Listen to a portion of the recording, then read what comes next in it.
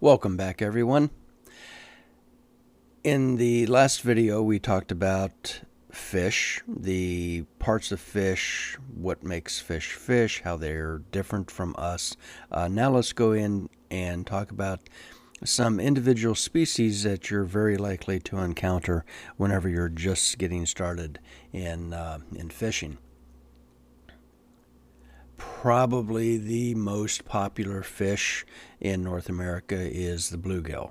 If you've ever caught a fish before, it was probably a bluegill. Bluegill are incredibly plentiful. Literally any mud puddle that doesn't dry up during the summer probably has bluegill in them.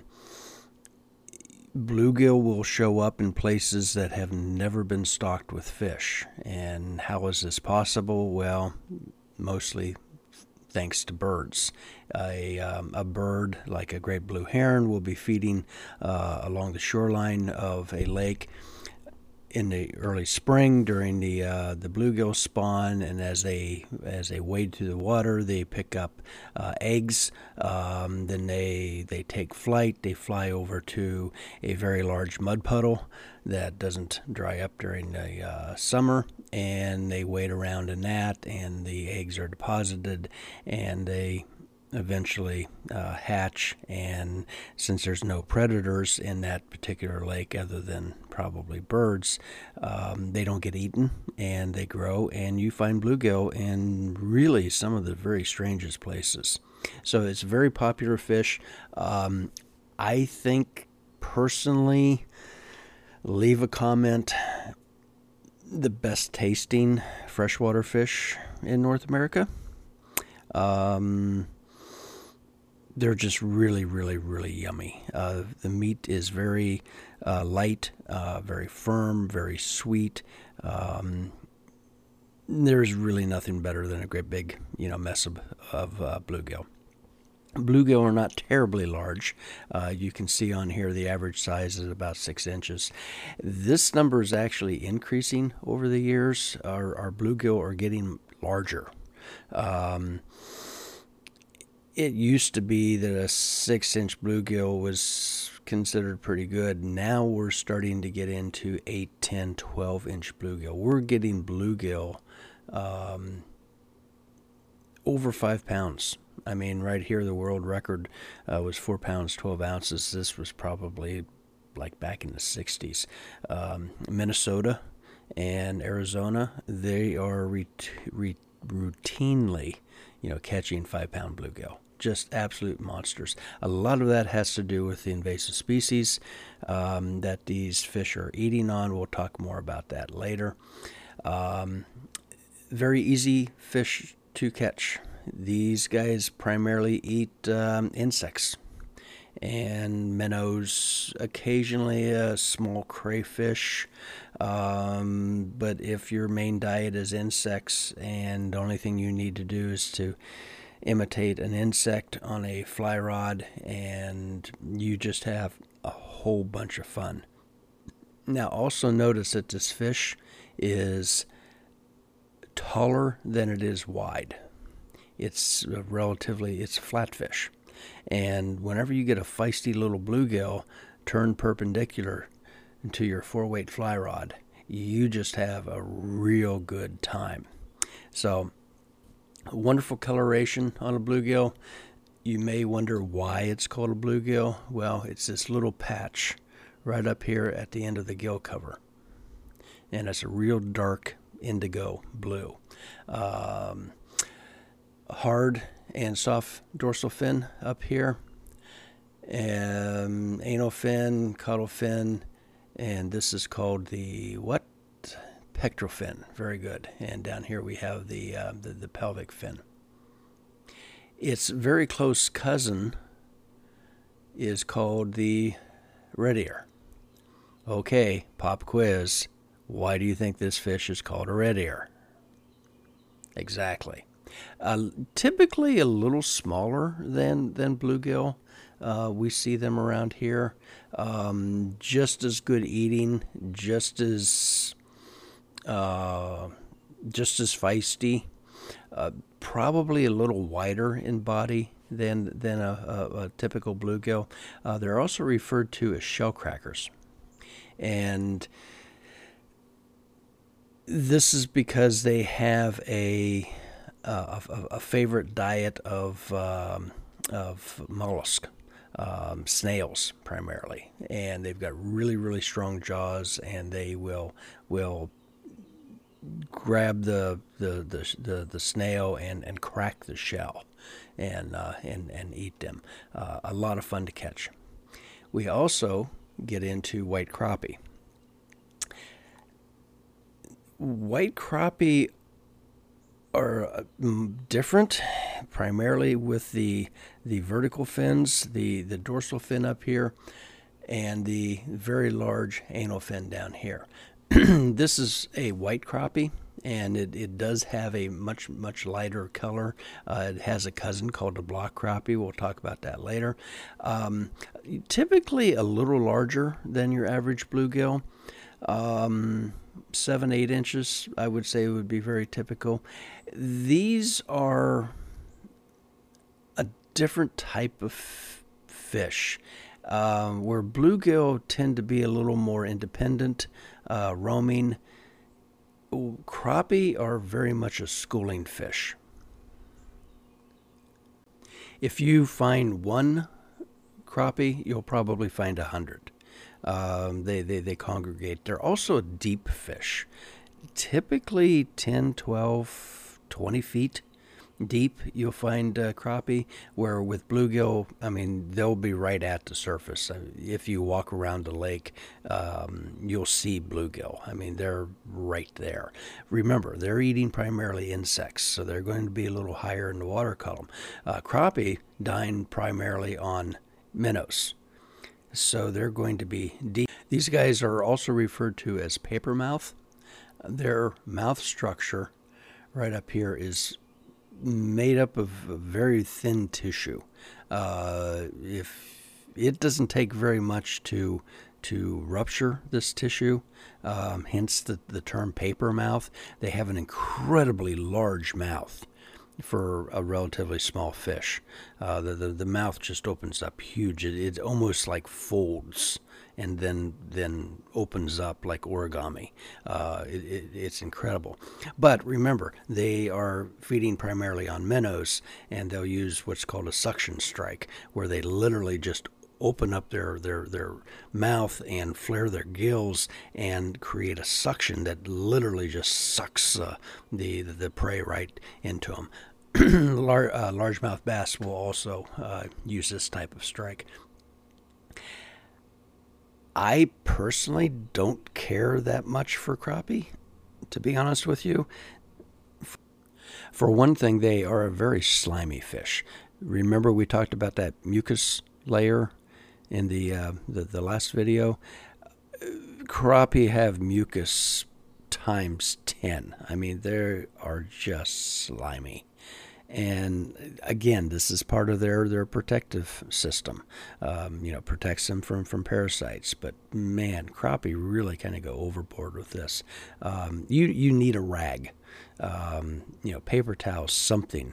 And at the same time, whenever you're catching a fish like this, you don't really want to use a rag and wrap the fish up whenever you're dehooking, because you're stripping that mucus layer away from the fish. We don't want to do that. Really, the best thing to do is to wet your hands and then handle the fish, and either keep the fish or release the fish, and then use the rag to wipe down your hands. We don't want to take away that mucus layer. That's what's going to protect the fish from parasites. So the other reason I think I'm not a huge crappie fan is they don't taste all that good to me. They're kind of, I don't know, bland. I would much prefer for bluegill over crappie. Now, crappie do have an important place in the sport of fishing. They're sought out in tournament fishing. So you'll have crappie-thons where they'll go out and tag specific fish, and people can register and enter the crappie-thon and fish at their leisure. And if you catch one of these fish with like the red tag, you might win $100. If you get the crappie with the gold tag, that might be $1,000. You know, it's a very popular a way of holding a tournament without being concentrated in one particular day. You'll see a lot of professional bass fishermen, quote unquote, retire to crappie, because with the typical fishing technique, you're going to be in a boat out on the lake and use some type of a fan rig where you use these very long poles and just basically probe, brush piles, structure that the crappie will hold to. With largemouth bass tournaments, you're out there casting, 2 or 3 times a minute. I mean, there is a lot of repetitive motion, and believe it or not, there are fishing injuries, that can be caused from this repetitive motion. And there's people say there's only a fisherman that only has so many casts in them, and when they exceed that, they have to retire to crappie fishing, where you really don't have to cast. So let's move on to our next fish, and that is the largemouth bass.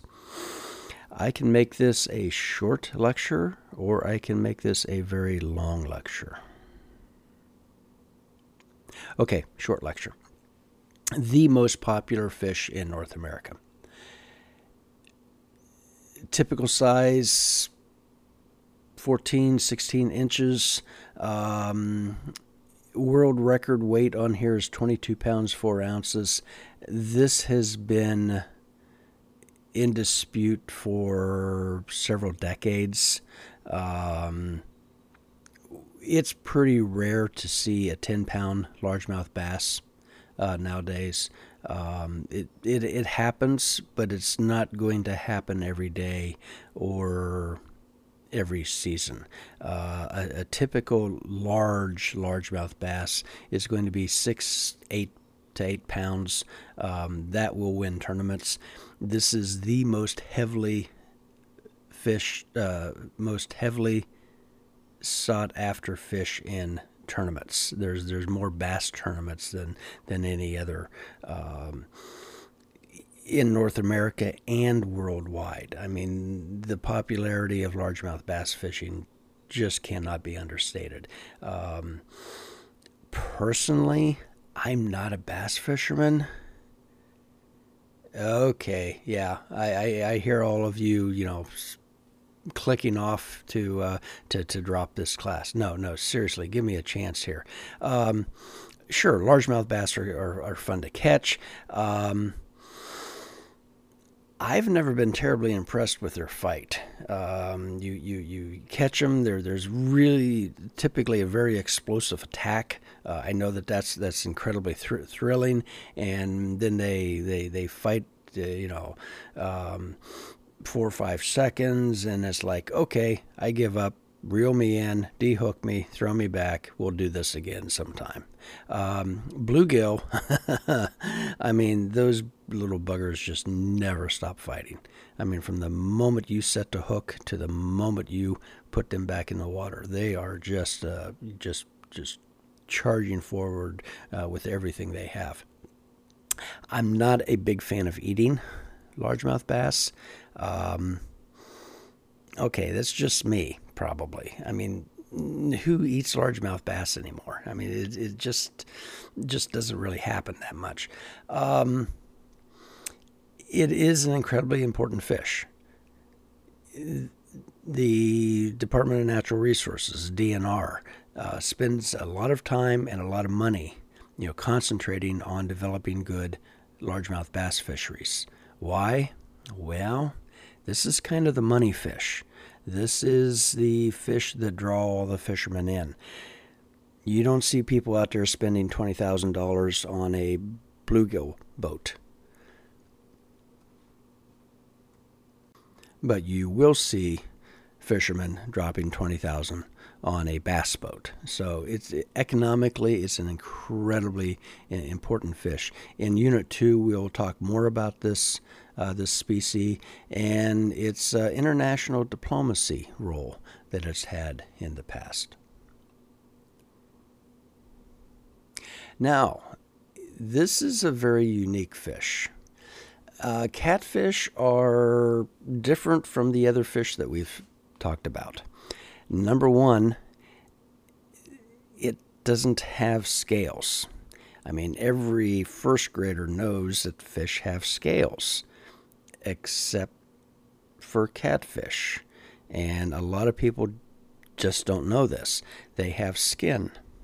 You've probably heard the term, there's more than one way to skin a cat. I do hope you knew that was referring to catfish and not fluffy little felines, right? Okay, yes. Whenever you clean a catfish, you skin the catfish. You don't scale a catfish. They have no scales. You scale a bluegill, and then you eat it. You skin a cat, and then you eat it. Catfish is very, very good. It's one of the principal aquaculture species in North America. We have catfish farms. They raise catfish. They harvest catfish. They sell catfish to the supermarkets. You can go over to Kroger and buy 2 pounds of catfish fillets. They're absolutely tasty. The meat is very firm, very white. Honestly, kind of tasteless. It's one of those foods that you can kind of make taste like anything you want, kind of like mushrooms or tofu, where there's not a real distinct taste of the meat itself. That's where typically the batter comes in, and absolutely wonderful. I will put it up there with cod, a saltwater, species. I really enjoy catfish. Not only does the catfish not have scales, it has barbels. And you can see these guys hanging out right up here, or whiskers. And you may have heard that you have to be careful around catfish because you can get stung. And it was long thought that the whiskers would sting you, where in fact these barbels are a sensory organ. This is used by the catfish in foraging. Typically, catfish are most active at night. They're a nocturnal feeder, and without a good sense of sight, they will use these barbels to kind of feel along the bottom. The other unique thing about catfish is that they are about 95% nose. In other words, there are olfactory nerves covering about 95% of their body. The entire fish smells. And I don't mean just after 3 days. I mean the entire body of the fish can detect odors, and that's one way that they use to locate food. It was a very popular concept when I was growing up, back in the dark ages, that catfish only ate dead things. They were the scavengers, the vultures of the water world. Not necessarily true. They will eat things that are dead, but they will not eat things that are decayed. And you can have a minnow who has just died, and a catfish will come up and eat it. You can also have a minnow that is injured, and the catfish will come up and eat it. You can have a minnow that is not very quick, and the catfish will come up and eat it. There's some species like the blue catfish we'll talk about next unit. They really will only eat very active, alive, swimming creatures. They don't really go after dead bait or what's called stink baits very much at all. Continuing with the uniqueness of the catfish, right back here we have what's called an anapose fin. Nobody really knows exactly what the anapose fin is for. There was some conjecture that it could be used in mating. That's kind of fallen by the wayside. Scientists really don't know. One thing that is used with the anapose fin is a marking technique. If biologists are studying a group of fish or particular individuals, even oftentimes they will clip the anapose fin, as a to mark them. It's possible you could catch catfish without an anapose fin or one that's somewhat deformed. Also notice very large anal fin down here. This is one way to identify the specific species of catfish by their number of rays. And we'll get into that a little bit more in Unit 2. Other unique things. How do catfish sting you? Well, that actually comes from these barbs up here on the leading edge of the pectoral fin and the dorsal fin. These are very hard, bony structures that have literally barbs in them, and they're sharp. And if you don't handle these guys just right, they will cut you. There is also a venom in the barb. The ventum has an anticoagulant, which means that once you get cut, you'll bleed, and you'll bleed, and you'll bleed. And it honestly kind of freaks you out a little bit. I was taught that if I ever got stung by a catfish, to rub their belly. That the slime on their belly would stop the bleeding and ease the pain. And to be honest with you, I have found that to be true. I have no idea why. The idea of rubbing a catfish belly starts to get into the weird and bizarre. But if you're standing there with a catfish and blood coming out of your hand, you'll kind of try anything. There are dozens of species of catfish. This is a channel cat. But there's flatheads, there's browns, there's blues, there's white, there's blacks, there's spotted, just all kinds of different species. We're only going to talk about a few of these. This being a channel cat, these are raised by DNR in fisheries and then used for stocking various ponds. So if you go out and go fishing for the very first time, it is possible that you will catch a catfish. They're very, very popular.